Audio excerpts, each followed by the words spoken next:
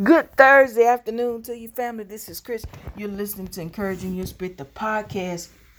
I hope this message finds you doing well. I thought today we would talk about expectations, what that means in our everyday life, how they're experienced in the scripture, and what lessons we can learn from them. Let's start with the word of prayer. Gracious God, we thank you for a wonderful day, another opportunity to experience, to know, to see your grace, your love, your compassion, and kindness for each and every one of us. We thank you for being the lover of our soul. We thank you for being a provider and a banner over us. We thank you for being a healer. We thank you for your love that is infinite, your mercy and grace that is new every moment to moment. We can just grab hold of it. We just thank you for sustaining and keeping us, and for having a plan and a purpose for our lives, for loving us deeply and immensely, for being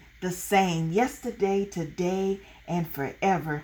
Yahweh, Yeshua, we thank you for being all that to us, and so much more, for having greatness that is unsearchable.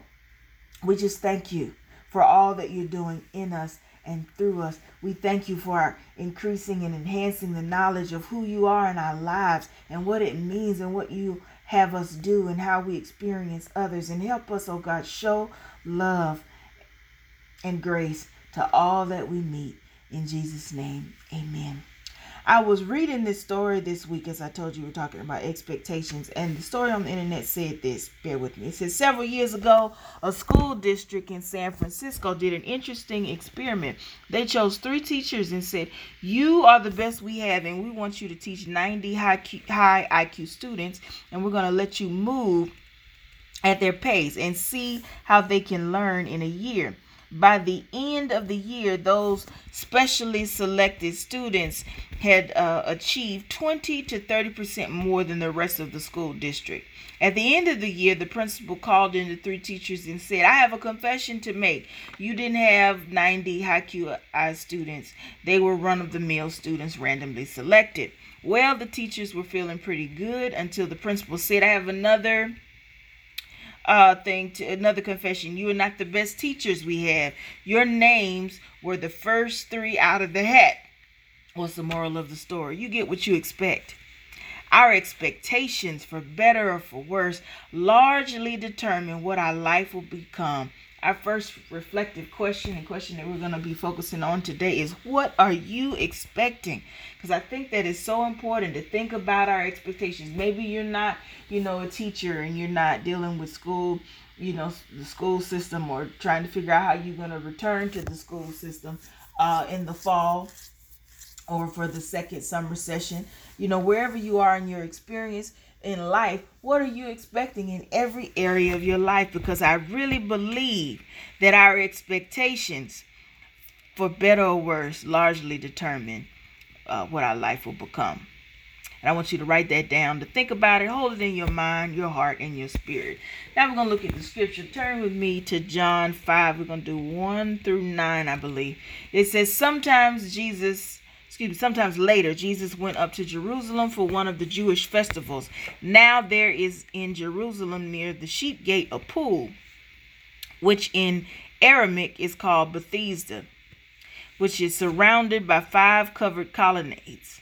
Here a great number of disabled people used to lie there, the blind, the lame, the paralyzed. One who was there had been an invalid for 38 years. When Jesus saw him lying there and learned that he had been in this condition for a long time, he asked him, do you want to get well?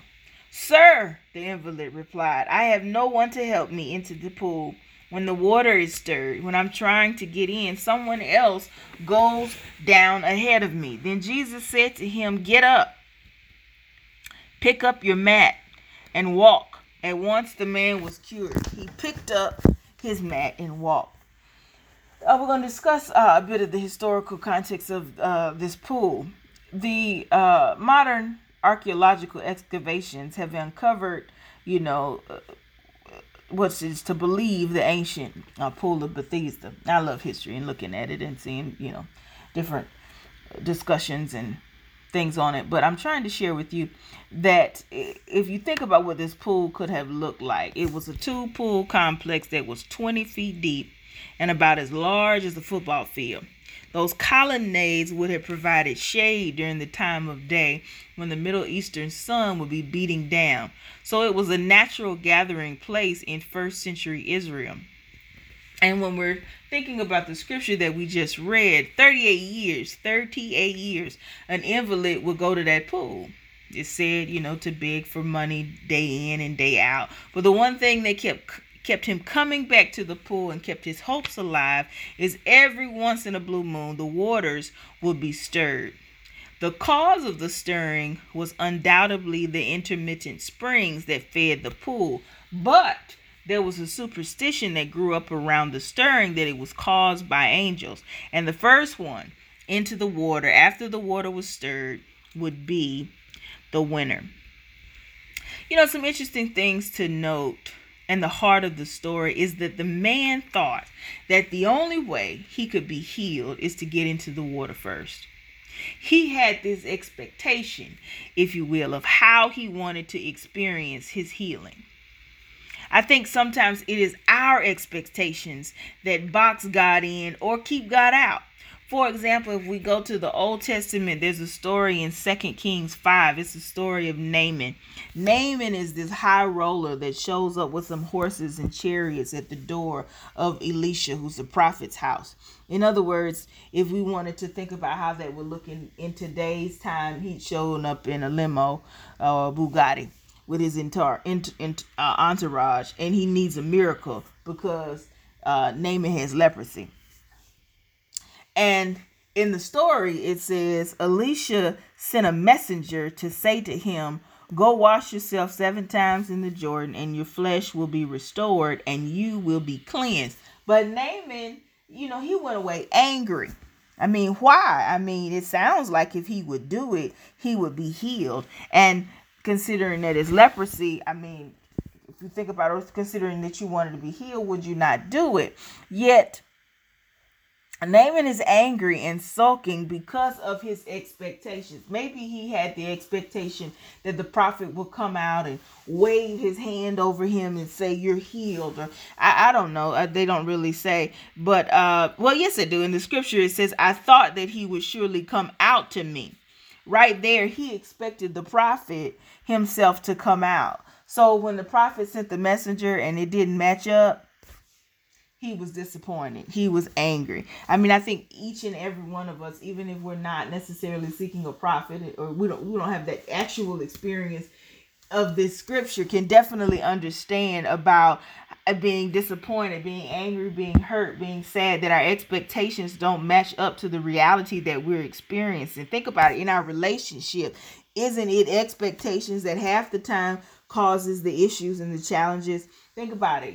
There are expectations that we have for situations. There are realistic expectations, there are unrealistic expectations, and there are unexpressed expectations. And when we think about what it is that we're expecting, people have expectations that fit those characteristics in every area of their life. All those 3 things can relate to you if you're in your personal relationships, in your professional relationships. If you think about it, if you're a business owner, you have expectations of how you feel the business should go, the products that you're trying to provide, the services and the customers that you seek. If you're in ministry, regardless, if you're laity, you're the apostle, the bishop, the prophet, the pastor, the teacher, the evangelist, you have expectations as it relates to those things too. You have expectations as it relates in your personal relationships. You got expectations for back. You got expectations for your wife or your husband or however you identify. You have expectations for your kids. You have expectations for every situation. You have expectations for yourself. Just wanted to note that and reiterate that, isn't it true, or couldn't it possibly be that some of the times issues and challenges we face are that our expectations don't line up with our reality?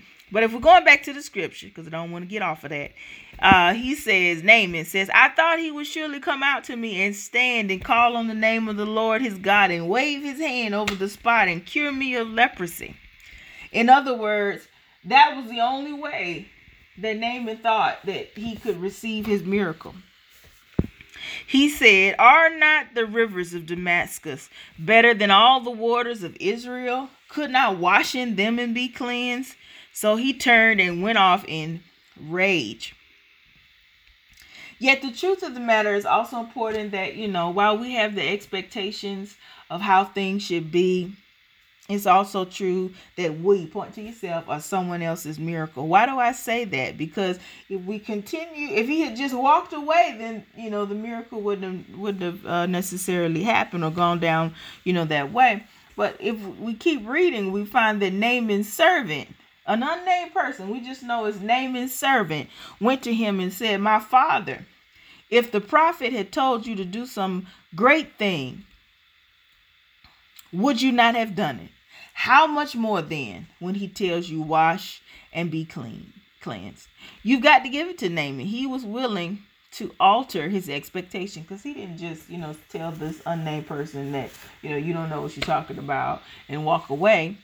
Naaman went down, dipped himself into the Jordan 7 times as the prophet had told him, and his flesh was restored, and he became clean like that of a young boy, meaning he was no longer afflicted with leprosy.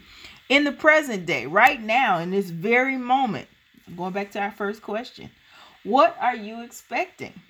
I'm going to keep it 100. I'd say that for many of us, if we're thinking about how this relates, because I know some people may or may not relate to the scripture or scriptures, I'm going to say that if we think about, present day today, I think for many of us, 2020 has not been what we expected at all. For many of us living in the pandemic, being in quarantine, working from home remotely, have not necessarily been able to physically go to a physical space, the lessening of travel, wearing masks, being 6 feet apart from people, and the many varied experiences that all of us are living with and walking through, more so are things that would never occur to us that could be our reality.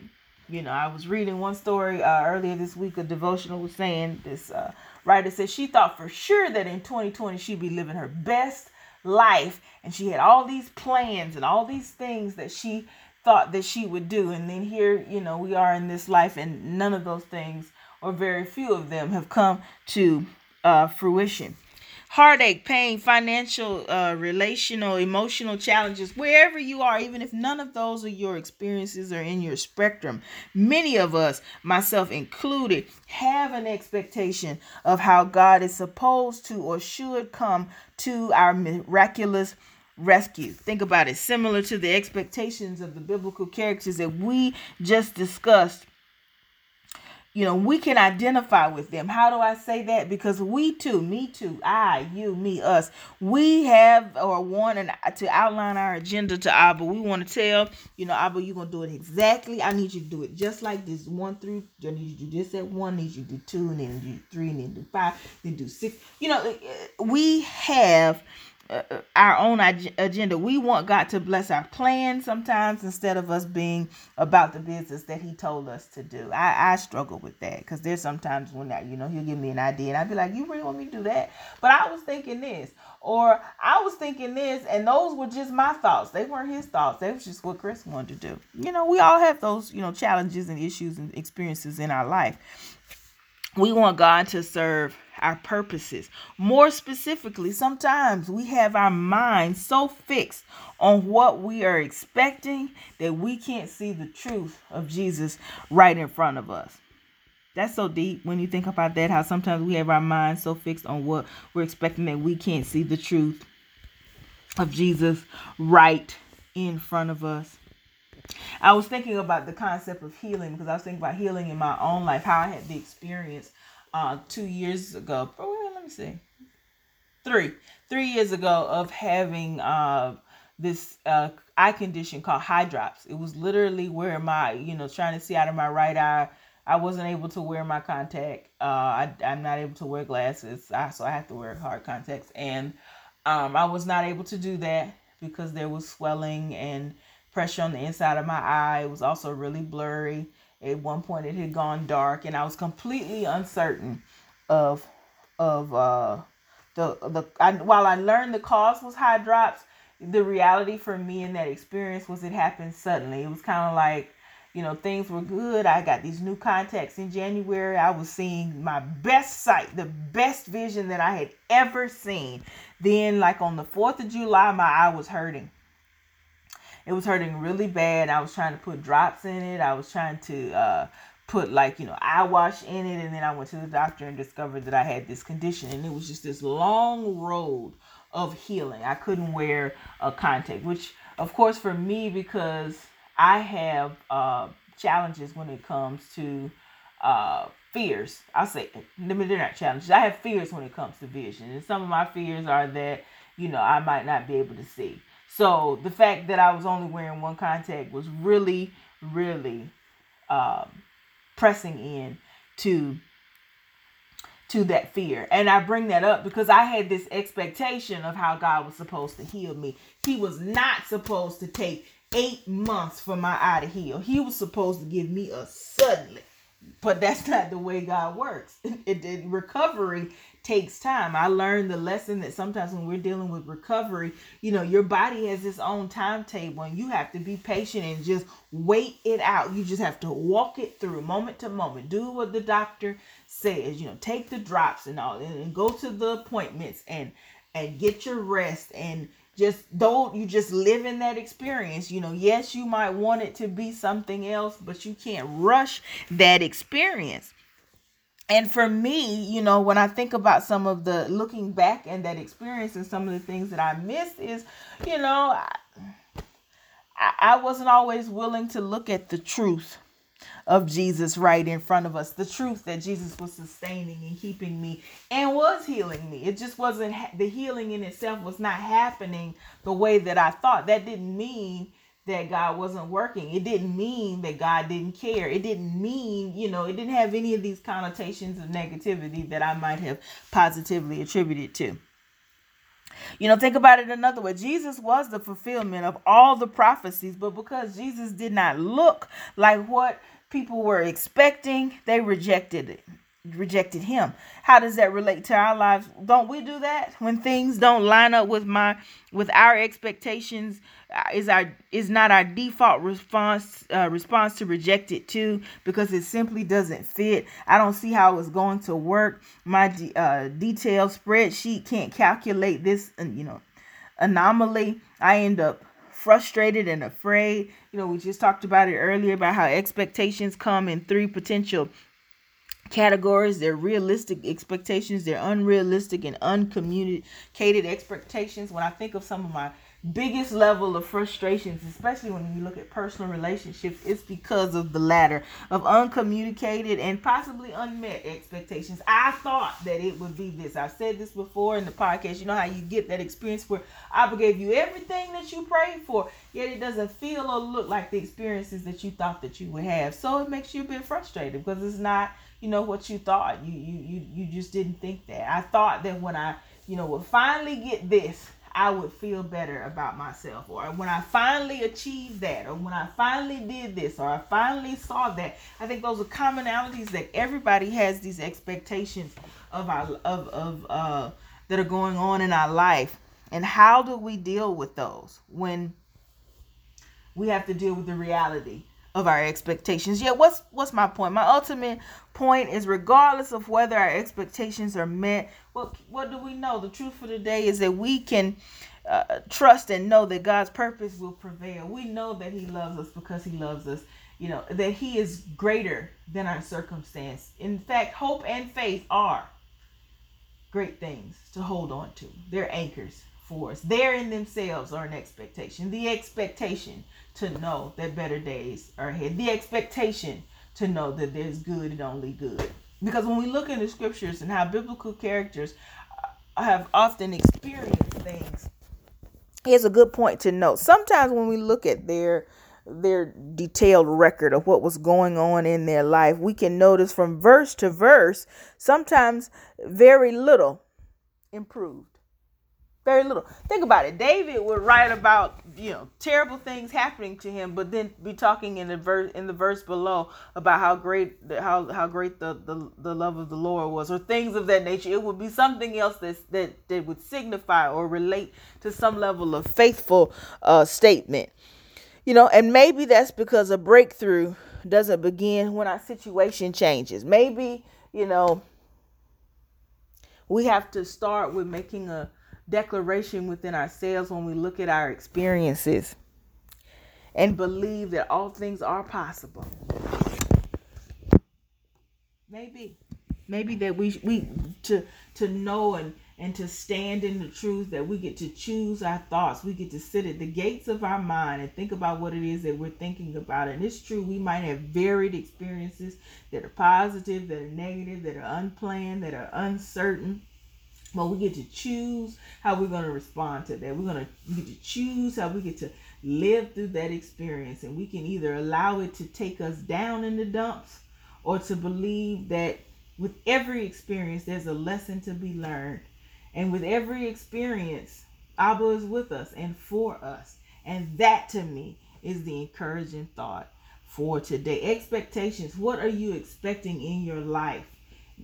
Try expecting things that are good and things that are lovely and of good report. Let's try to think on those things. Let's try to experience those things. Let's try to focus our expectations, shall I say, forgive me, on those things. That's all I have for you today. I hope that what I've said is food for your mind, your spirit, and your soul. Is thoughts on expectations, how they relate to our each and everyday life. What are you expecting in your life? What are you expecting? And I hope that whatever you're expecting, that it is well, good, and only good. I love you. You'll never change it. Reach out to the podcast. Let us know. Chat and dialogue with us. Encouraging Your Spirit Podcast at gmail.com. Peace. Talk to you next time.